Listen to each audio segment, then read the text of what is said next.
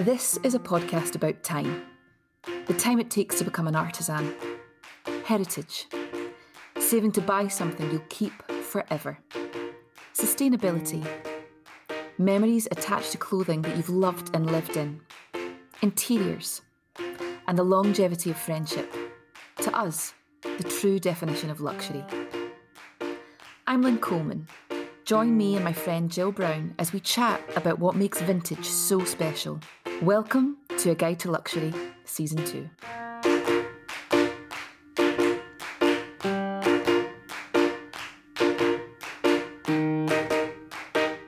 Edinburgh is the granddaddy of vintage. The whole place reeks of the past.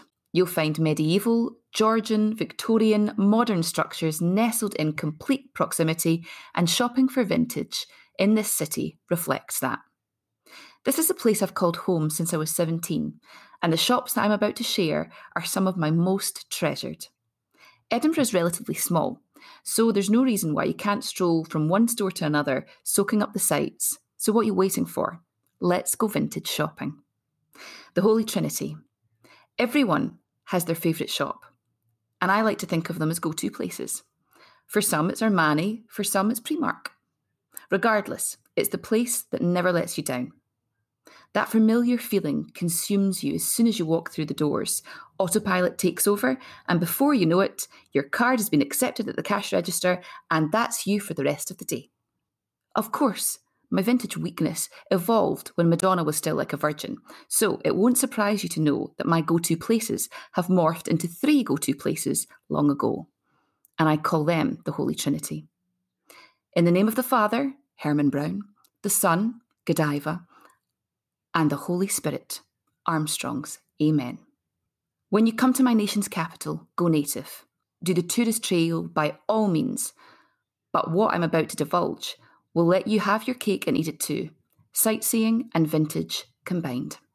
Godiva, Armstrong's and Herman Brown sit on a kind of continual road from the Grassmarket all the way up to Westport, or Westport all the way down to the Grassmarket, whichever way you want to go.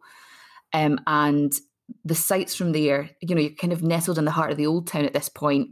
So you get the back end of the castle and you get Webster's Land, which is really, really cool and old, but lots of little closes. But then it opens up into the Grassmarket, which, classically in any British city, when something is called something market, that's where they used to trade. So this part opens up to this lovely cobbled, stoned area with a large sort of square around it with quite a lot of actually different buildings, Jill. Wouldn't you agree? Yeah.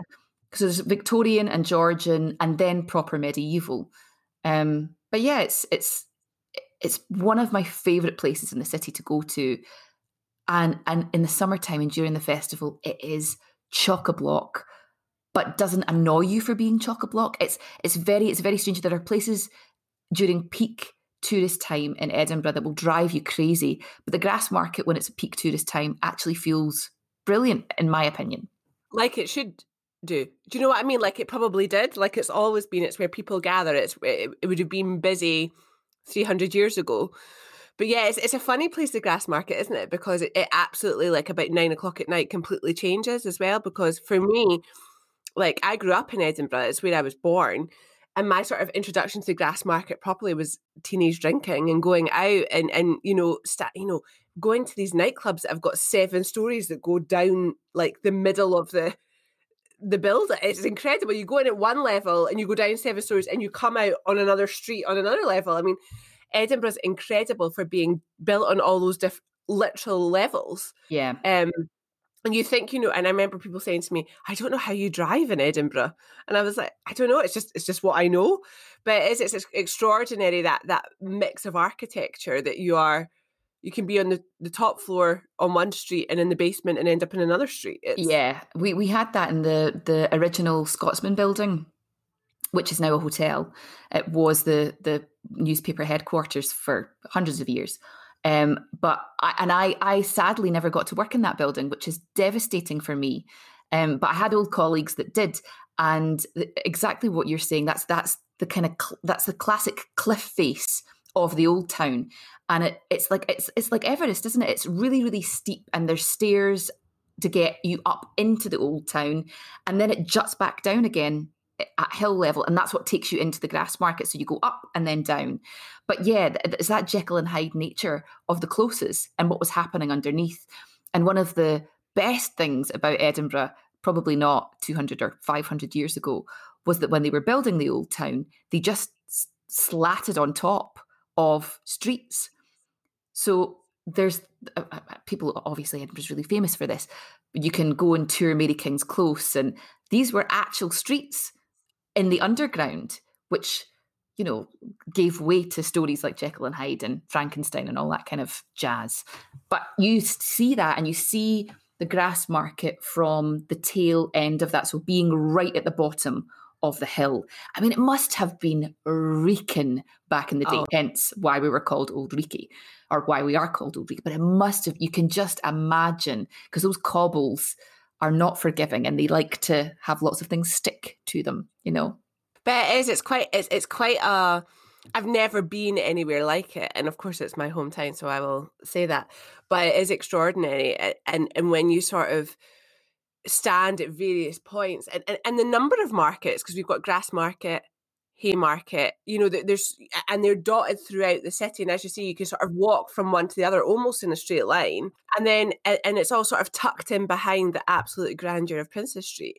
You just would never know it was there. Yeah, it is quite difficult to manoeuvre. I remember being on Princess Street, and my ex-husband used to work at the O2 store, which is no longer there, and on a daily basis he'd come home and he'd be like, this is driving me crazy. Tourists would say, where's the castle? And you can see it, it's like sitting on a pedestal, but obviously what they were meaning was how the hell do you get to the castle? Because when you are looking at it from both angles, both from Princess Street and both from classic old town of the Grassmarket and the Cowgate, you're like, how the hell do you get up there? A million stairs. Or the Mound, and then up onto Royal Mile. Yeah. But yeah, but that isn't that genius. So what a battlement. You can see it, but and then when you stand in Princess Street Gardens and you look up, it's sheer. It is a sheer. You know, again, that's the other. You know, the old castle moat is now a garden, and honestly, if you've not been to Edinburgh, come. But it is an extraordinary place to explore and just wander. Yeah, and the size is small too. Exactly what you're saying. It's, you can walk around this in a day if you wanted to, or take a couple of days at your leisure and do little bits. But it's not like wide expanses of a Paris or a London or a New York. Even our smaller cities actually in the UK, Newcastle kind of has a similar circumference around. Glasgow is huge. You couldn't do that in Glasgow. You would need to get on a bus. But actually you don't in Edinburgh. You can walk. I really like York, and York is quite similar. You know, you've got what appears to be quite a straightforward shopping street, and then behind that you have the Shambles, and it's similar, smaller than Edinburgh, but similar. But yeah, because you know, and I can't even imagine, you know, because I've never had to do it because I know it like the back of my hand. But I can't even imagine arriving in Edinburgh as a tourist and even opening Google Maps, because it's all layered on top of each other. Yeah. You could be standing on one of the bridges and be like, well, it says I'm there, and then you look down, you know, a good 100 feet, and you're like, oh, I should be down there. Yeah. How do you get there? Yeah, and you know, places like, you know, the Cowgate, which are creepy as whatever when you go on a night out. Yeah. But you just sort of accept it. You're just like, oh yeah, this is just Edinburgh. It's wonderful. It's the most wonderful place. But then it becomes a great backdrop for vintage and vintage shopping. And you can get vintage everywhere in the city. You can go secondhand charity shop shopping, you know, down Leith and along Gorgie Road and down Dalry. And we'll get into all of that too. But what I wanted to talk about in the book were the places that pulled my heartstrings, you know, the places that I frequent all the time. It doesn't mean that they're the best. It just means that I had a connection to them. And so I'm going to open the pages some more, Jill, and I'm going to take you into Herman Brown. Let's start off at the top of Westport, affectionately dubbed the Pubic Triangle because of certain gentlemen's establishments. Here you'll find the father, Herman Brown. Its dark wooden floors, sash windows and high ceilings give the feeling of stepping into someone's very elaborate dressing room. Every item is lovingly picked by the owner. Beautiful dresses taunt you from the walls, just daring you to try them on. The railings are sensibly split from tops to dresses or suits to coats. The shoes and belts sit behind the cash desk that itself straddles a Pandora's box of costume jewellery, a glass treasure trove that's stolen many hours of my time. On the tables in the middle of the room, you can rummage through scarves and hats to your heart's content. But the unmistakable focal point is a bust, a chameleon-like display that appears to change more often than my underwear when I'm wearing some. Right at the back lurks a Wham lamp, circa 1983. There's no point in haggling because it's not for sale, but it lends itself to this unique atmosphere. The icing on the cake for Herman Brown is Anna Nicholson, the store's owner. She opened Herman Brown in 1984, selling second-hand clothes simply because new stock at the time was too expensive for her to buy. Her quality control is exceptional, and the clothes from the 20s right the way through to the 90s are in impeccable condition. And yeah, I discovered Herman Brown when I moved here when I was 17. And it's still a shop that I adore going into. And I've been privileged enough to be able to get into the stockroom, which is, underneath, which obviously you can't do, to have many lovely chats with Anna over the years. And it's equally as exciting, if not a little bit more exciting, under there than it is on the top floor, because the top floor is this, lovely curated space. But I'm a messy girl at heart, so I like the chaos of downstairs. And so what's your favourite thing that you've bought there? I have so many things that I've bought from there, but the thing that stands out to me from this is a red 1950s dress that actually I haven't had on in forever. I don't even know if it would fit anymore. Classic in shape, so sweetheart neckline, quite thick straps, empired at the waist, but it kind of holds you in, and then not a huge kick out of the skirt, but a little bit of a kick out comes to the bottom of my knees. And it's not by anybody, it was handmade, and you can see that. Yeah, it's been handmade. It's wonderful. 15 years ago I bought it. I bought it when I was 20-ish. Yeah. It was tight underneath the armpit because obviously that classic 1950s bust and shape, it doesn't fit a 1980s born girl. But I could get away with it for a long time. So this is a really interesting point that you make, isn't it? Is the challenge when you buy vintage, because certainly I am so far from a vintage shape because I was a £10 1980s baby for a start. It's a wonder my mother still speaks to me. And the second thing is I'm 5'9". So I'm not saying I'm fat, but I'm quite broad. And so I remember, I don't want to skip ahead to Armstrong's, but for my 18th birthday, a really good friend of mine, Claire, bought me a dress from Armstrong's from the 60s. Oh. And I still have it, but I don't get in it. It's a size 12. But it's a 60s size 12. Yeah, a 60s size 12 is like a size 6. And I have it and I've kept it because it's beautiful. But there's just I've got far too much shoulder and far too much hip to get into it. So it's a challenge. When you do find a piece, it's great. It is great. I'm just definitely slightly too large. I should probably not tell you this because you're going to be like, why do you do this to me every time we talk about bloody clothes? Actually, your vintage searches should probably start at auction sites, and we'll get into. So Kerry Taylor is an auctioneer down in London, and she's in the book. But she does these incredible auctions, once or twice a year. She was one of the first people to ever auction off Princess Diana's collection. And she did an Audrey Hepburn collection when the book came out. So she gets collectors who want to sell on, they've been collecting for years and they want rid of their things. So you actually should look for vintage around about things like that, because the haute couture houses would have catered for certain women, taller, smaller, blah, blah, blah, blah, blah. So you will find much more easily fitted vintage in the couture vintage sections than you will on a high street version. So I'm sorry, you have to buy expensive vintage. Sorry, love. So I wore to my graduation ball when I left university a vintage dress, but it was a 60s mini dress. Ooh. And that So the legs were just out and it was fine. And it's actually a really lovely story because I found it on eBay, and this was like 2006. So still the internet was relatively new. You know, you had to go, like I used to have to go to the university library to get online. That feels like ridiculous now that we carry it about in our hand. I sound so old. And I remember my boyfriend. She's only 36. And my boyfriend at the time drove me back to my parents. My parents had moved to Dunbar in East Lothian at that point. We got to my mum and dad's and we were having a cup of tea, and I was like, oh, I must go upstairs to their computer and check whether the dress is still there and up my bed. And I went and it had gone. And I was so devastated. I was so gutted. And it was going to be a real treat because I was a student and I had no money. So, and we were staying with my parents for a couple of days. And 2 days later, my dad walked into the kitchen holding it. Isn't that so nice? I didn't know that, Jill. Yeah, he bought it for me as a surprise. Yeah. And my dad is Mr. eBay and has always been Mr. eBay, actually. He plays guitars and buys parts and vintage guitars online. But he got on board with it really quickly. So yeah, whilst Gary had been driving me from St Andrews to Dunbar, he had emailed the seller and paid more than I would have been able to pay for it. And yeah, walked in and was, ta-da! Well done, Big Nige. I'll have to dig out my graduation ball picture. Yes, so you will. can see it. You will. But yes, so I that's why I wore to my grad.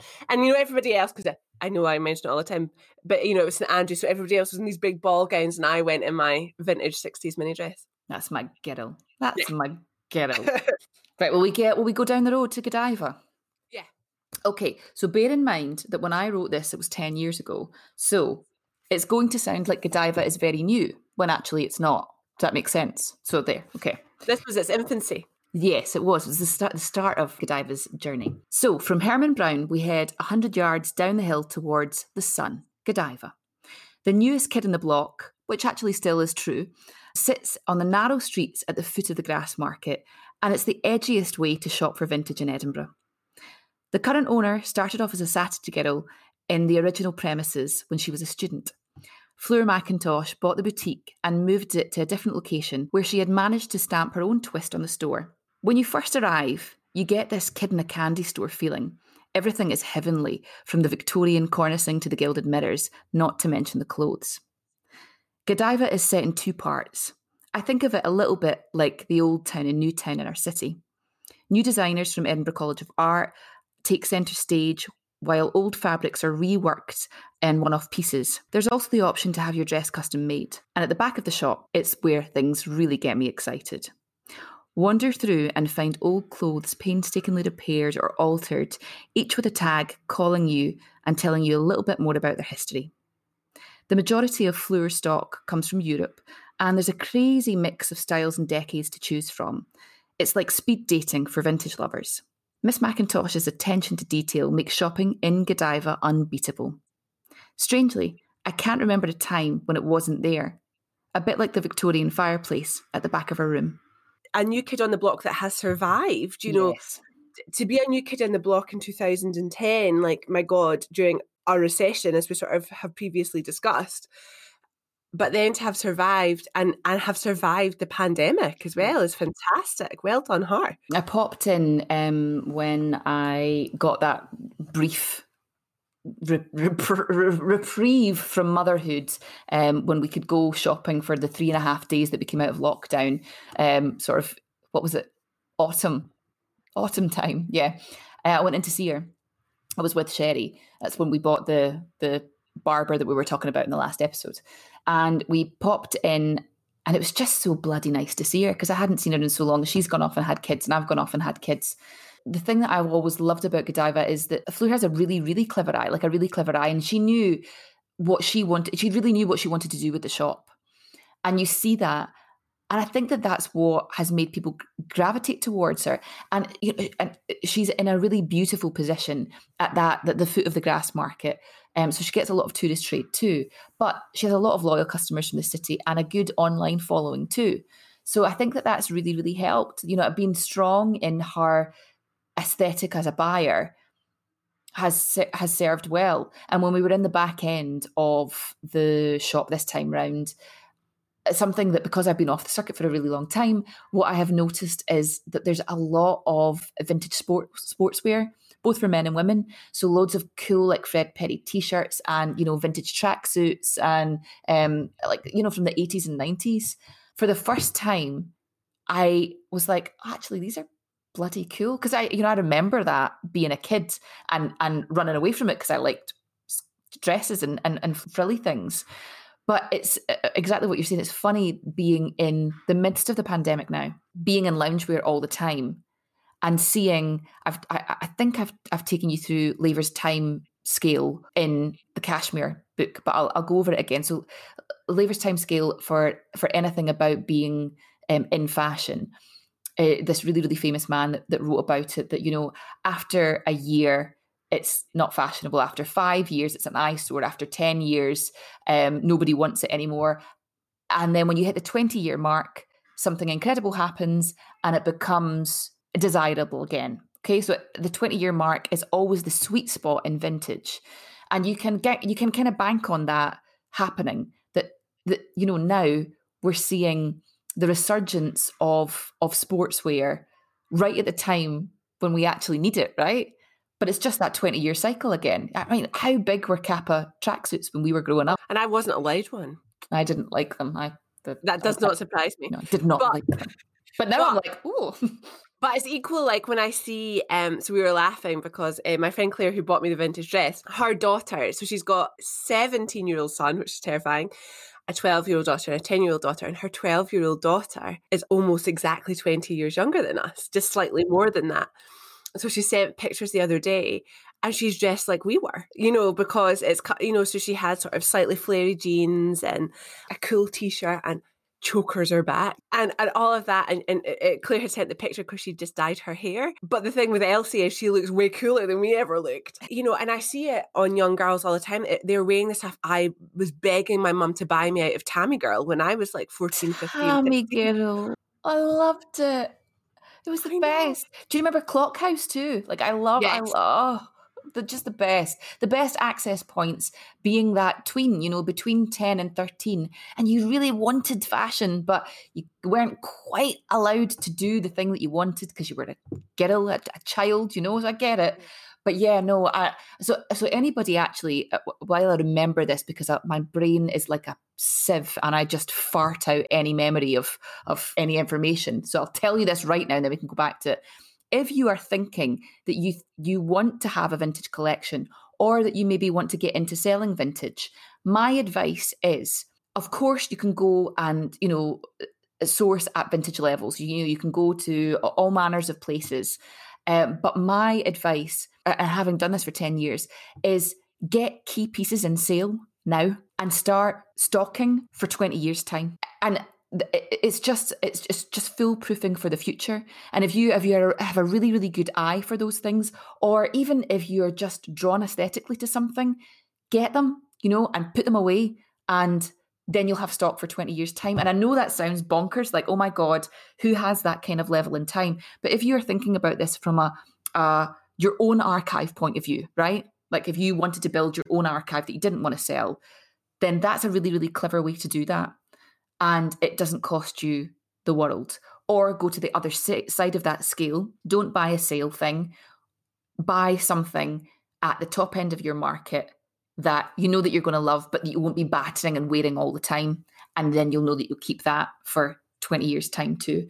So it's really funny, isn't it? Because we were messaging my friends from school, my two close friends from school, because I've just bought myself a pair of Dr. Martens. Oh. So I've got a patent Chelsea pair of Dr. Martens. Now, I wore Dr. Martens laterally in primary school. It's what my parents bought them as my winter school shoes. And then I had a few pairs going into high school. And my final pair were absolutely gorgeous, black floral DMs. They weren't like, I don't think they were like the 14 eyelet ones. They were slightly shorter. But my parents sensibly were like, they're really good for our feet. They'll keep her dry. They'll keep her warm. And of course, they're having this huge resurgence at the moment because you buy them, you break them and they last. You can have them repaired, all those things. But we were in this group. And so Claire and I wore them as children, essentially in early teens, whereas Emma didn't wear them, but wears them now. And Claire was like, we should have just kept, because my feet haven't grown since I was 14. Like, I would still fit in my old ones. Claire was like, we should have kept them. What did we throw Did you them get out rid of for? them? Did you get rid of them? Doc Martens are the staple of keeping. That's the epitome of, that's something that you keep. I know. Jill Brown. No, and they would still fit me. That's a really annoying thing, is they would still fit me. The Peyton Chelseas are staying. That's my, as you say, cataloguing for 20 years. Yeah. The Peyton Chelseas are staying. And it's the same thing I think about my slightly problematic, expensive handbag collection.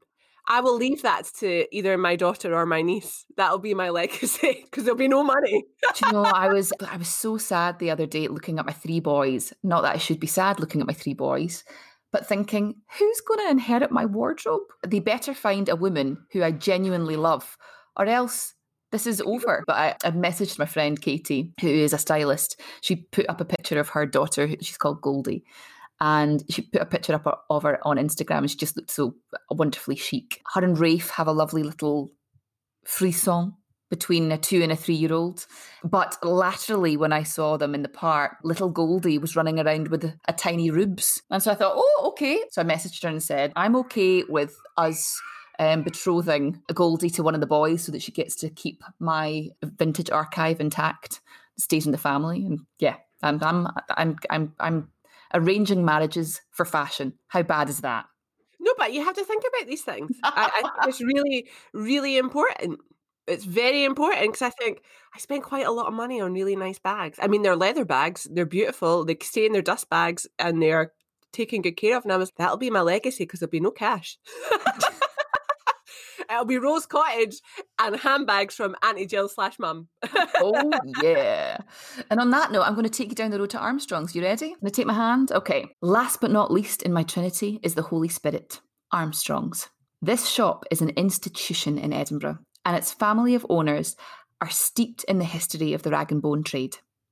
The flagship store has treats and surprises that will keep you captivated and coming back for more. There's a second Armstrong's on South Clark Street, as well as another little gem on Teviot, formerly known as the Rusty Zip. But there's something so special about the Grassmarket store that makes me tingle every time I go in. Once inside, I regress back to a small child in awe of her surroundings. There's an Alice in Wonderland charm to it of pure fantasy, decadence and excess. It's an assault on the senses. That unmistakable second-hand smell of the past just clobbers you with the garments that are crammed into every available crevice. What sets this shop apart from any other is that it could be mistaken for a clothes museum. A small number of the items are on a strictly look-only basis, but feel free to get your hands dirty elsewhere. Armstrong's vast collection may seem a little daunting to the uninitiated, so be prepared to dig deep and push your way through the decades.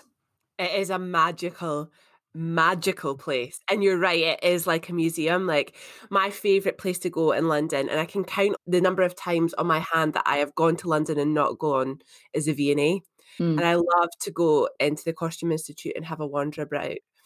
And similarly, I spent some time in New York for work a few years ago, and I was so excited to go to the Met and go to the Costume Institute, and it was bloody closed. Oh, I've never got to the Met either. I've been to New York a million times and I've never been to the Met. It's ridiculous. Right. As soon as we can go, we'll leave the children and we'll go, because I couldn't believe it. So basically, I ended up doing a tour of the Met where you could look at fashion in the paintings.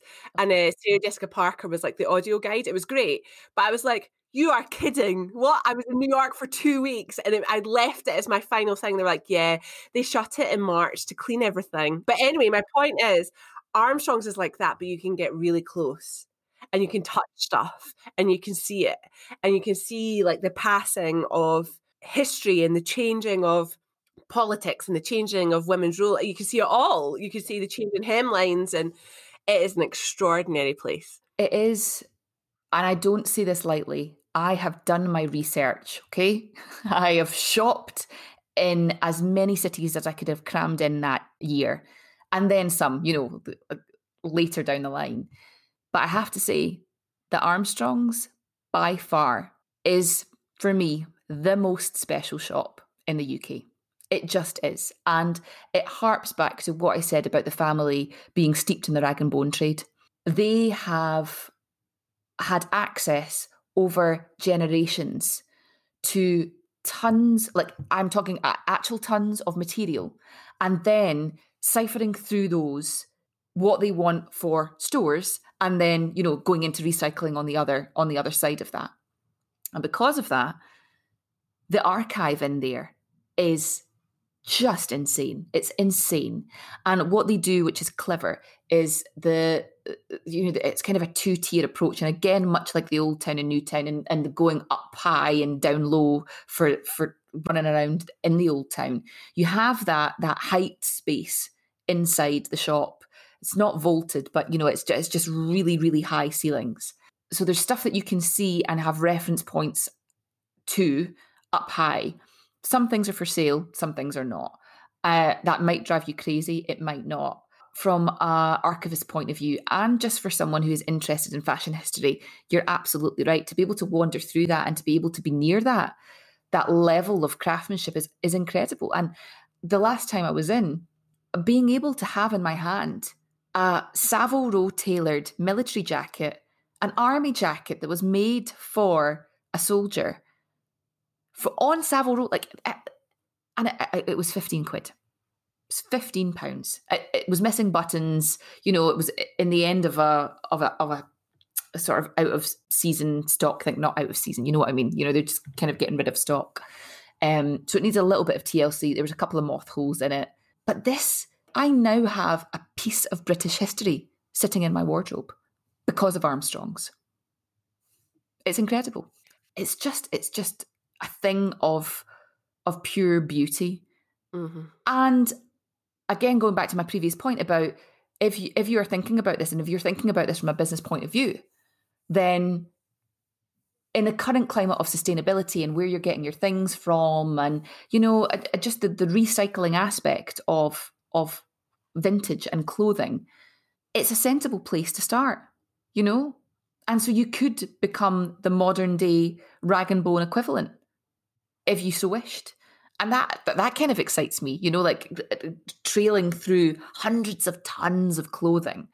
Yeah, I don't get me wrong. I love vintage shops that are highly curated, and I understand why in those shops that comes at a cost. You know, a dress comes at a premium.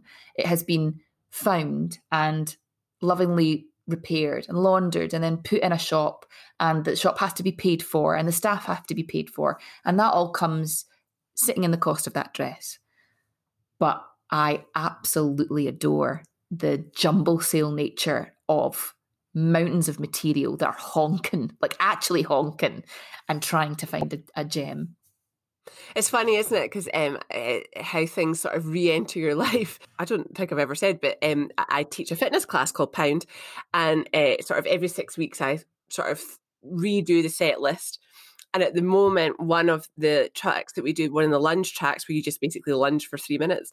Ouch. Yeah, it's great for you though, is Thrift Shop by Macklemore. And it's really funny because I hear it 3 times a week when I teach the class, but so much of the song is about the smell involved. And that's it. You know, somebody else has worn it, somebody else has sweated in it, somebody else has partied in it. Yeah. But you make really good friends with a good dry cleaner and you'll be fine. Yeah, but when you're sifting at that level, I suppose it's that vintage store versus charity shop. You know, it's that. My mum used to, like, for a little while after she retired, she went to work in a second-hand shop in the town that we grew up in, and she did it for about a year because she was bored.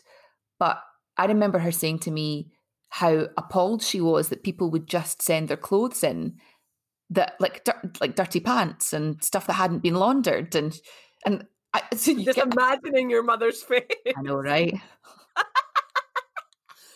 Lynn. Yeah, dirty pants. But that's the point, isn't it? That when you have mounds of that kind of material, if you're doing that kind of research to get, you can go and get a ton of material for 20 quid a kilo or whatever, you know, you can go down that route, or you can vintage shop. But that's the smelly work. And that's why we have to give massive props to vintage stores, because they do that work for us. And it's time, isn't it? To go back to our good old, you know, there's the time that the clothes have been around for and the time that they reflect, but it's also the time and the work that's gone in by the people at Herman Brown or Godiva, to find those so that you can just go into the shop and get them. It's a huge investment. I know that at the moment we can't travel, and we hope we've given you a little taste of Edinburgh.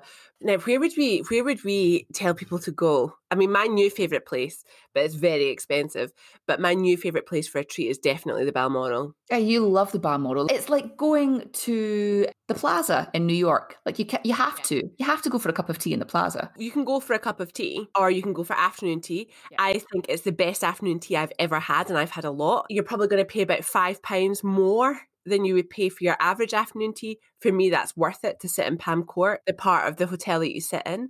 It's an Edinburgh institution. So if you're on Princess Street, it's at the east end of Princess Street. It's underneath it's got its own big clock tower, and the clock is always 5 minutes past so that you don't miss your train because it's right next to Waverley. It's 3 minutes. Is it 3 minutes fast? But it looks like 5 because of the... So yeah, but it is. I took my mum and my sister-in-law for afternoon tea there in between Christmas and New Year a couple of years ago, and it's just an absolute delight, and it feels luxurious. And so I think if you're going to have afternoon tea or a cup of tea in Edinburgh before you hit the shops, and it's a really good point because where the Balmoral sits, you can turn left and cross the bridges and go down into the Old Town, or you can go straight ahead along Princess Street and just shop. In like your standard high street shops. But it is an extraordinary sort of piece of Edinburgh for me, and just one day I'd like to stay there. I've never stayed. I suppose my picks for eating and drinking, if I was out on a wee shop, if I'm coming out of the Grassmarket, so say I've done Armstrong's, there is the Mussel and Steak Inn. Oh, yes. Oh, which is perfect for us because you like fish and I don't. So I have steak and you have mussels. It's perfect if you've got a non-fish eater in your life. And it's just gorgeous. It's the best Scottish seafood. It's just brilliant. And the steaks are incredible too. But if I was coming back into the city, you couldn't not go to Chez Jules. So Chez Jules is this like French... It feels like actually you're just in Paris. It's loud and it's... cramped full, and listen, everybody in Edinburgh is the only place it's the only place in Edinburgh that has this vibe of being in London or being in New York or being in Paris, that when a restaurant is like pounding, but the food is spectacular, and it's just great, and it's ridiculously reasonably priced. So you've got the expense of the Balmoral, and then you could do the lunch menu at Chez Jules, and it's like a tenner. You get 3 courses. And it's so good. Oh, it's the best. So good. And it is French in that you get like salad and bread to start, and they don't take reservations during the festival. You can just sort of walk in, and they're open till ridiculous o'clock if you're there in the festival. But yeah, I'd never been, having grown up in Edinburgh. Lynn introduced me to Chez Jules, and you either love it or you don't. Like my mum hates it. Mostly it's the dark. She's just like, I can barely see. But you're right. I can't believe I'd forgotten about that. I love it. And it's so good. And see, when you're just like, if you're really stood, and you would walk by, and that is my measure of a fantastic place, and why I love when I visit cities or countries and I'm there with somebody who lives there, because you would just walk past it. Yeah. You wouldn't know. But honestly, is it Hanover Street? Yes. Frederick Street? Hanover Street. It's Hanover, on the bow of Hanover. Yeah. That's right, and it's sort of in the basement, yellow and red sign, but it's absolutely incredible, and so and we've had so much fun there, like so many key moments in our life and chats, and we've had some very funny moments in there, which I won't get into because they're that's for a different podcast.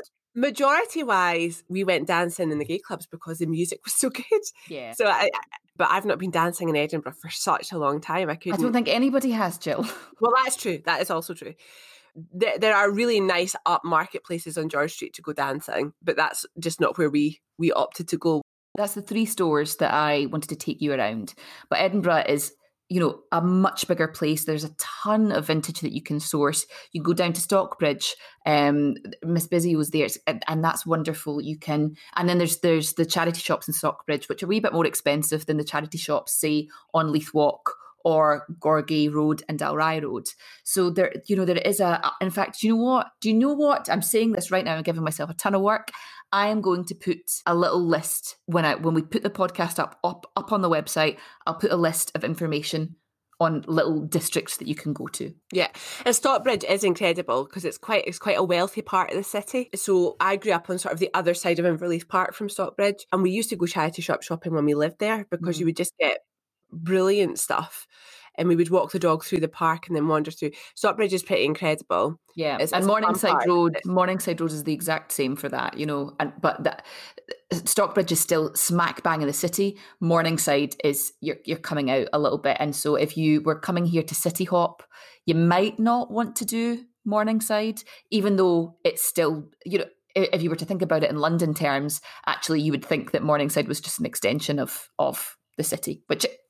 But you can just walk down the hill. You can walk down Dundas Street say you do like the sort of grass market in the Westport in the morning. You could have lunch in Chez Jules, and that would be on your way down the hill into Stockbridge. You just keep going down the hill from Chez Jules down Dundas Street, and that's you in Stockbridge. So you could do like town in the morning and Stockbridge in the afternoon. From Stockbridge, then you can come back down via sort of New Haven-y and then walk up Leith Walk and do all the charity shops there. And there's a brilliant, lovely little restaurant in New Haven. New Haven's where my whole family are from. They used to fish out of New Haven Harbour. But there's a lovely restaurant right on the front called Porto and Fee, which is really good. Yes, there is. And the chippy on the harbour. Oh my God, it's the best fish and chips. The best. And they do, I don't know if I've told you this. If you've been, they do a lobster supper. You get lobster and chips. I mean, it wasted on me. I know, but yeah, totally oh my God, that sounds incredible. I know. Yeah, it is. It's if you wanted to put your walking shoes on, it's probably like a 13, 12-mile loop, maybe. You'd be exhausted. You would be. But you would break it up with lots of amazing food and drink and lots of amazing shopping. And what a way to see the city. And you would see it in all its various guises because, New Haven wasn't originally part of Edinburgh. They were all separate towns. So you do get this brilliant feel for the city, and New Haven and Leith are ports, so they're really fascinating. I love that part. It's a part of the city I was born and grew up in, so that's why I love it so much. But it's incredible. And it is incredible. It's beautiful. It's great to get battered by the sea and still be in the city. Mm-hmm. I know. That's it, isn't it? It's a thing. Like now I live in the countryside and I'm very lucky. When I lived in Glasgow, was the first time in my life I hadn't lived by the sea, because I grew up in Edinburgh, went to St Andrews. I came back to Edinburgh after St Andrews, and then I went to Perth in Western Australia, which is literally a city, like it's like a strip right along the coast because there's just desert behind you. So yeah, I miss the sea. It's wonderful. So come to Edinburgh when you can and when it's safe. But until then, I hope you enjoyed.